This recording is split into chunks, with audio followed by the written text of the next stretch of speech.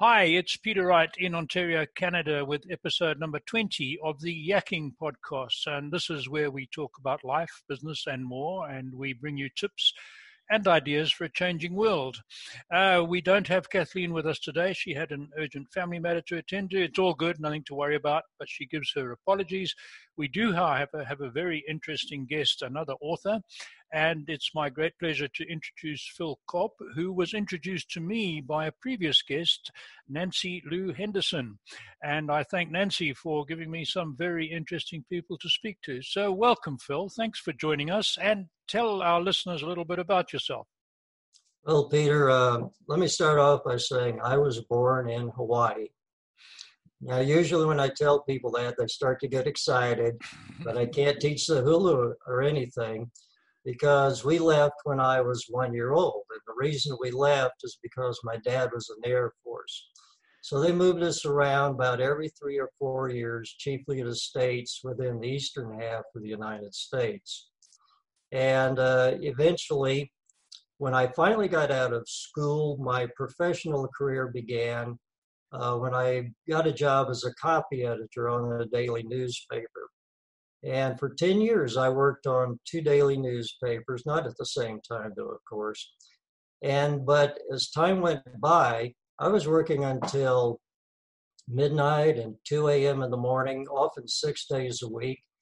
And at some point, I decided, hey, I'd like to see my kids grow up. So I switched to a day job with a corporation, and I worked there for 20 years. And at some point, for various reasons, I and 2 colleagues, we decided to form our own little company. We communicated benefits for a variety of clients. And so that's a recap on my professional career. But I did that benefits company for about 10 years. And after a while, I said, gee, I'd like to get back to doing what I really enjoy doing, which is not writing about benefits for other people, but get back to fiction writing, which is something I always wanted to do, which I actually started to do many years before. But now I'm back, and because when I was working for all those companies, I worked regular time, overtime, and what they did was they basically left me worn out time. Right. Now the time is all my own. I'm going to ask you about your writing your book in a moment, but something reading on your website, a bit of your history, as you say, born in Hawaii. Did you ever get back to Hawaii? Well, actually, when I was working on the newspaper, it was time to take a vacation. And I said, I'm going to go back to Hawaii to see what all the shouting's about, because you hear about it all the time. Right. My parents showed me photos that they had taken. And so I did go back, and I actually, when I went back, I was planning on interviewing with the Honolulu Advertiser, which was the main newspaper there. But I found I could drive around the island of Oahu in a half a day. And I decided, I'd rather just go back to Houston, Texas, because this is really too small for me. So I went back to my regular newspaper job. Okay. Something else that struck me, you were talking about your schooling because you moved all over the eastern side of the states. Right. So you did your schooling spread over 4 states. How did you find that? Well, I didn't have a problem with moving. I guess being an Air Force kid, you just get used to it. Sure. So you learn to make new friends. But you mentioned those 4 states. The memories I have was when I was in elementary school in Alabama. The first day in the 3rd grade, all the kids were barefooted, or most of them. Yeah. So my mom said, well, if they are, you can be barefooted too. So I went to school barefooted for the 3rd grade, playing kickball and softball and walking home picking blueberries. And I just loved it. Oh, yeah. And then later on, we went to Virginia. What I do remember about that is that I had a really good friend there, but he would throw dog poop at me. It wasn't fresh poop, fortunately. It was dried dog poop. But I couldn't throw it back at him because it was winter, it was winter and he had gloves on and I didn't. But it was a good practice for dodgeball, I will say that. Oh, yeah, some good memories there, certainly. So I've been reading Your website's interesting. The sort of byline, the tagline is fun follies and loss of innocence in novel land. And I was reading some of your stories, and Yes, so you existed for a whole year while you were writing your novel without working. How did you that's right. survive? How did you survive? Well, I had a grub stake of $1,800 to last me for that year. And I basically did not want to get a real job because I wanted to be a writer for my entire life. The trick to that is simply to get a really old apartment in a really old building. And the first old apartment I had was in a building that was so old that it had a Murphy bed. Yep. And for those people who don't know what a Murphy bed is, it stands up on its end inside a closet. You open the closet doors, you pull the frame down, it takes up half of your living room. It also had an air conditioner, but the air conditioner was so weak, I had to put a chair 1 foot in front of it, and then it would spit water on me through the vents. So after a while, I said, I got to get something better than this. So I found an old home that had been sectioned off into 4 apartments. I had one of them. Still no air conditioning, but it had a ceiling fan, and that's before ceiling fans were cool, figuratively speaking. And I stretched my money. I didn't do like a lot of young guys. I didn't buy a TV. I didn't buy a stereo system. I didn't go to restaurants that cost any more than fast food restaurants. When I shopped at the grocery store, I made sure I'd have good nutrition, like a lot of bananas and spam to eat. and again, reading one of your posts on your site there, you spent, because of the weak air conditioner, I guess, and not wanting to wear your good clothes, you spent most of that time writing in your underwear, correct? Absolutely. This was my the dream goal for my life, to be a fiction writer in my underwear, and that would sustain me for the rest of my life. Right. Good stuff. I'm lucky, like you. I guess like you are now. I work from home. I've been working from home for 10 years. So, and coming from Africa, my traditional clothing when I was farming was a pair of shorts and a shirt in Africa. So, I can get away with shorts here. I've got a sweater on today because we're up to about we're into the 60s Fahrenheit. It's sunny outside, but I didn't light we heat with wood, and I didn't light the furnace today. So it's a bit cooler than that inside, But I can imagine. It's only the third day that I haven't lit the furnace for a whole 24 hours since September last year. We've had not a very cold winter, but a long one. It just went on and on and on, Well, I do know years ago I took a vacation up to Canada, to Calgary. Okay. And this was in the middle of the summer, but we still had to make a decision whether we wanted to lug around a jacket just in case we needed it in the middle of the summer. And sometimes we did. Oh yes. Sometimes you definitely would. So let's talk about your writing. I really enjoy your writing. You've got a style. The word sardonic comes to mind. That's perhaps not accurate enough. I like your sort of dry humor. It's reminds me of many British writers, or a British style of writing. Sort of. No, I'm being. I'll take it as a compliment. I'm being complimentary because it's provocative, entertaining, and I just like it because it's different to a lot of the stuff that we read. So, have you been developing that style over a lifetime of writing? Well, I guess you could say so. Like when I was working for the corporations and producing publications to explain benefits to employees, I would sneak in stuff for the purpose of humor. Mm-hmm. For example, I recall that they made some changes in the medical plan, and the employees were griping about it because they weren't the best changes that they would have wanted. Yeah. And so I said, well, let's remind them of what this medical plan has done for them. And so I had a list of what the medical plan had paid for over the past year. And, it paid for 50 hernia operations, and it paid for this many operations. And I snuck in, it paid for 101 Dalmatians. Yeah. So no, that's good. It got to where people were reading my material, looking for the funny stuff that was snuck in there. Right. Yeah. That's the feeling. That's what I wanted to do. And the more of your posts I read, I thought, well, what's he going to put into this one? That I've got to Right. actually look for, and Yes. it won't hit me on top of the head. So that's really good. So you said that you worked in the corporate world again for about I think quite a long time, 20 years, and then you decided to start your own little communications firm. So Right. what was the trigger there? Was to get away from working the long hours and spending more time with your kids, so you could spend more time with the family. Is that right? Well, actually, spending more time with the family is why I left the newspaper world. Right. Then I got a day job in the corporate world. But Okay. why I left the corporate world and started my own company is because one day I went into work on my corporate job, turned on the computer, and there was an alarming announcement that said, "We are going to merge with our worst competitor." And I thought, oh my God. And it's kind of like merging with the evil empire, if you Yep. get my drift. Yeah. Yeah. And so I noticed that I had to confer with the counterparts in the other company, because it's going to take about a year to put these two corporations together. And I noticed that I was getting emails from those people at 2 a.m., 3 a.m., and 4 a.m. in the morning. And I thought, hey, I don't want to work like that again. No. And I was actually offered the job of being the director of benefit communications for this combined company. And I learned long ago in life, when you have a bad gut feeling, you better listen to it or you'll be sorry you didn't. And so I turned them down.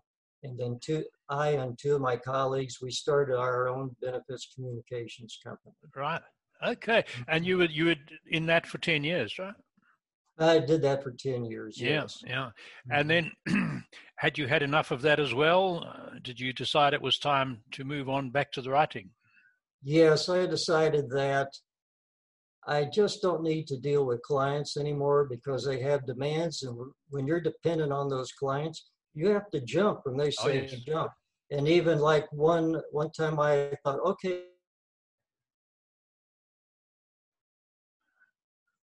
My internet is giving trouble. I'll be back in a moment, I guess. My internet's a little intermittent, Phil, but it'll come Okay. back. There we are. Okay. We're back. So it does this at times. Yeah. Okay. Okay. So what's your life like now? You spend most of the day writing? Well, I spend like the morning writing. Mm-hmm. And when you become a writer, you like to get tips from other writers, especially those who are successful. And basically, I don't try to write all day long. I write in the morning that's when I do my best writing, when I'm fresh. Mm-hmm. And then in the afternoon, I spend that trying to do marketing, to get my name out in advance of when my book will come out, so that people will hopefully be looking forward to seeing it. Well, I'm looking forward to it because just a bit of I've read of your writing on your posts on your website. I'm really looking forward to the book. And I went and checked up today, and your editing you put there is 34% done. Yes, well, I need to correct that. It's probably more like about 46% now. Oh, that's good. So have you got a date for getting it published? No, I don't.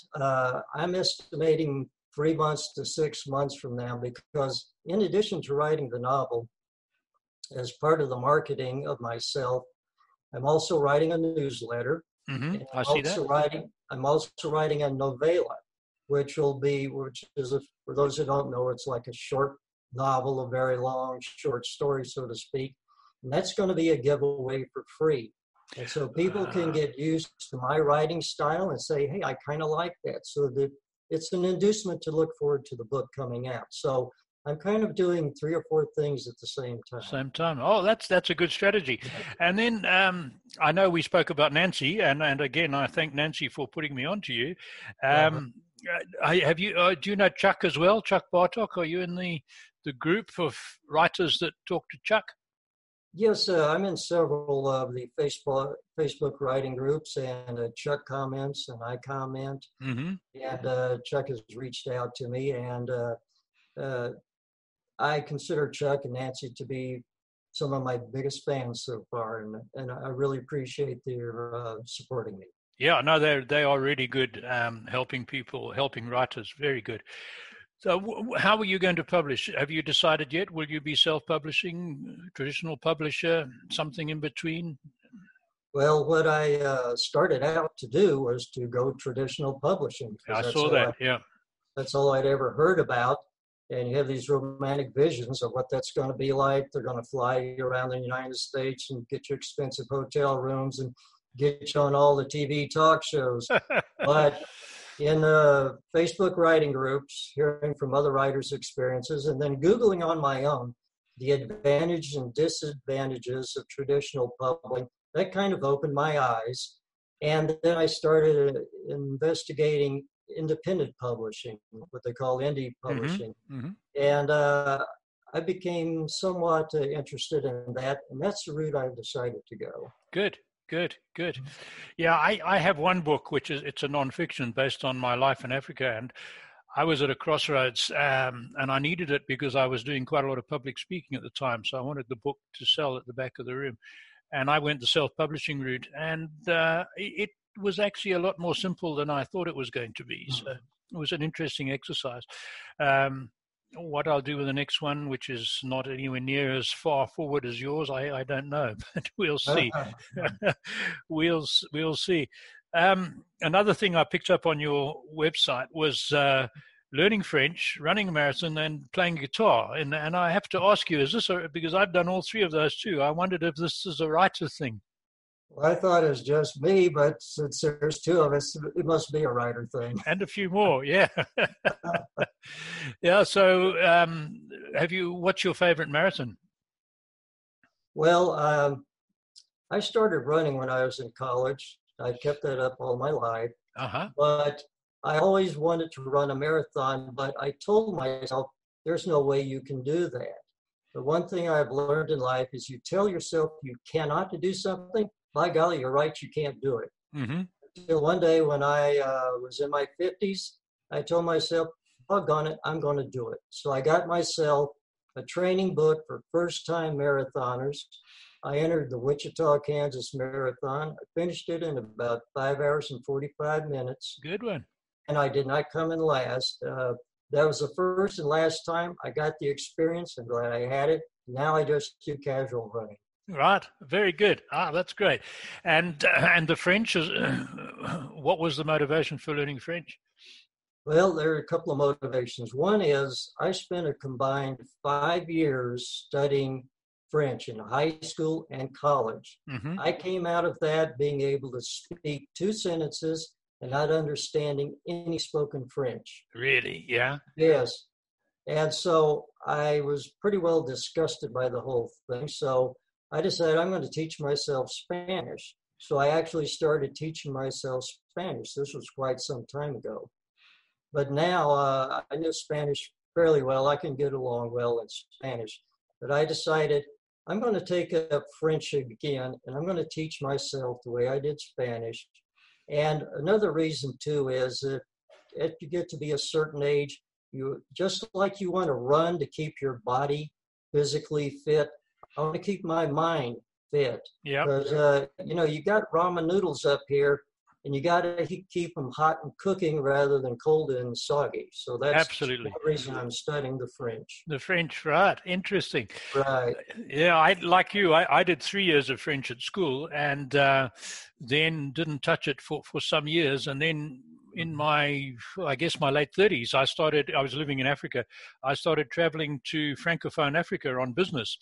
I thought, I remember a little bit of French, so I did 2 years of lessons with a small college, and I got up to university entrance level. And then I got stuck in Rwanda before the civil war there, in an area where no one spoke English at all, and it was under quarantine. Mm-hmm. And my French improved dramatically. And I imagine. And then I came to Canada, and I thought, well, I'll be able to speak French. But where I live, very few French speakers. I speak a little bit, but not much. No. Right. What about the guitar? Has that been a lifelong hobby? I have been consistently inconsistent playing the guitar. I can play House of the Rising Sun fairly well. I'm not going to demonstrate it, but I say my guitar playing, it's like picking at a scab, really. That's what it's like. I was the opposite. My late father, played clarinet he was in the British Army in India before the Second World War, and he was in the band and he played clarinet, and apparently he was quite good. I never heard him play the clarinet, and he was one of those guys who years later sat at a piano and started playing Yesterday, the Beatles' Yesterday. And I said, how can you play that? He said, oh, I've heard it on the radio when you've been listening to it. I said, but you've got no music in front of you. He said, no, I just remember the tune. And he could play virtually anything reasonably well. So I was amazed. So when I was 10 at school, they started us singing and music, and my teacher said, you're absolutely useless. You'll never be able to sing or play an instrument. They weren't that kind in those days. So I went most of my life believing I couldn't do it until I needed a goal, like you with the running. I needed a goal in my 60s, and I went out and bought a guitar. And but like you, I have probably not as good as you, a very limited repertoire, but I can read music and I can play some recognizable tunes. House of the Rising Sun, I can't manage yet. But it's in one of my books. Do you do that fingerstyle or with a pick? I do that fingerstyle. Fingerstyle. That's what I like. Yes. Yeah. I can do a little bit fingerstyle. That's interesting. Must be a writer thing. Tell me, for other people, you've been writing business or for pleasure because you like it for most of your life, one way or the other. So people who haven't been writing, and I've come across quite a few people our sort of age who've retired from all sorts of jobs, careers, professions, businesses, and they're looking for something to do, and they think about writing. So what would you advise a mature person looking at writing for the first time? Well, for the first time, what I mentioned earlier, there are two routes to go these days, traditional and independent. Mm-hmm. And you have to realize that there's more to putting out a book than just writing it. Whether you go traditional or you go independent, you're going to have to market the book yourself. Because the traditional publishers, they got marketing money, but they spend it on the guys who really don't need it, like Stephen King or John Grisham. So you need to understand that there's more to writing than just writing the manuscript. You're going to have to market the book yourself. And I would say, look up the advantages and disadvantages of each route and decide which way you want to go. Yeah. What about actually getting into writing? I've heard, people say, I really want to write. I've got ideas in my head, but when I sit down at my computer or with a pen and paper, I just can't get started. How would you help people get past that block? And I've heard that a lot from people. I would say start practicing. By that, somebody asked me once, what would you do over if you could do it over? Like when I was young, I always thought, I could be a writer, but I didn't know what to write about. And so what you could do is just pick a topic and write on that topic, and then make up a little short story based on that real topic. Yeah. And then practice writing it in different styles. Practice writing it in a funny style. Practice writing it in a very serious style. Practice stream of consciousness. Practice writing in a very romantic, florid style. Practice writing it in a very clipped style, such as maybe Ernest Hemingway may have written that story. The idea is just like lifting weights to get stronger. You're practicing a means of writing, and you may come to find a style that fits you. And then by that time, you may have decided, I want to write romance, or I want to write horror.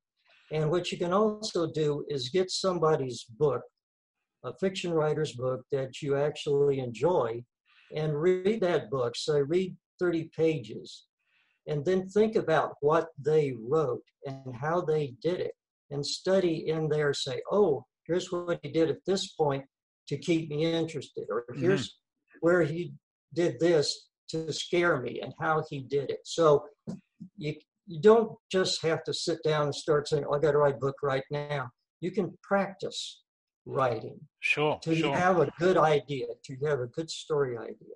Yeah. And I guess if you read a wide read about a lot of different writers or read the work of a lot of writers in different styles. That would help.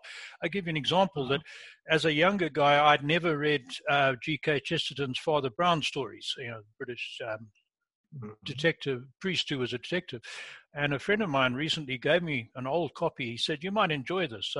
I read it over several evenings, my last thing at night before, and I really enjoyed it. It's an antiquated, written in the 50s, I think, or even before. Right. Antiquated style, but I thought, wow, this is something you don't see nowadays, and I really enjoyed the way it was written, So yeah, it all helps. We are sort of getting towards the end of our time, Phil. Now, people who want to follow you, tell me your website. Where can they go to follow you on your website? www.philcobbauthor.com. philcobbauthor.com. I will get that correct, and I'll put that on a caption for our viewers underneath the video so they can see that. Do you have an author's page on Facebook, for instance? Yes, I do. That is Phil Cobb Author. Phil Cobb Author on Facebook. Okay, I will put that on there. And you have a newsletter, of course. So tell me a little bit about your newsletter. Okay, my newsletter. You were asking when my book's going to be coming out. Mm-hmm. People who sign up for my newsletter, I will put a little tidbit in there every time about my book, the progress I made, and give some hints and clues about what it's going to be about. But the main aspect of the newsletter is I lead it off with an article. Usually it's humorous, light writing. For example, in this current issue, I write about what I call driver training jitters. That's back when I was in high school. Me and two other scared teenagers got into the high school's driver training car with the instructor, and I feared for my life for good reason. So that's what that article is about. Prior issues, I wrote about the girl in the chicken pen, how she got chased into the chicken pen, what happened to her after she got in there. That's also, in another issue, I wrote about my turkey trouble, in which we moved into a brand new house. We're trying to cook a turkey for the first time. I thought our house was going to burn down. Oh dear. I'm going to sign up for your newsletter because those all sound really interesting. I'm going to do that. So Phil, thanks again. Thank you very much for coming on our show, and your video will be edited with the captions. I'll send it off to you, and if you see any of my errors, which I sometimes do, let me know and I'll correct them straight away. Okay. It probably won't be published. We got a couple in the pipeline until, I guess, next week. But as soon as it's ready, I'll send you the link. And it'll be on our Podbean is the platform we use for our audio podcast, so people can listen in their car if they like. It goes out on Spotify. So I will do all that. So thanks once again, Phil. Sounds good. I'm going to stop the recording now. Goodbye, everybody.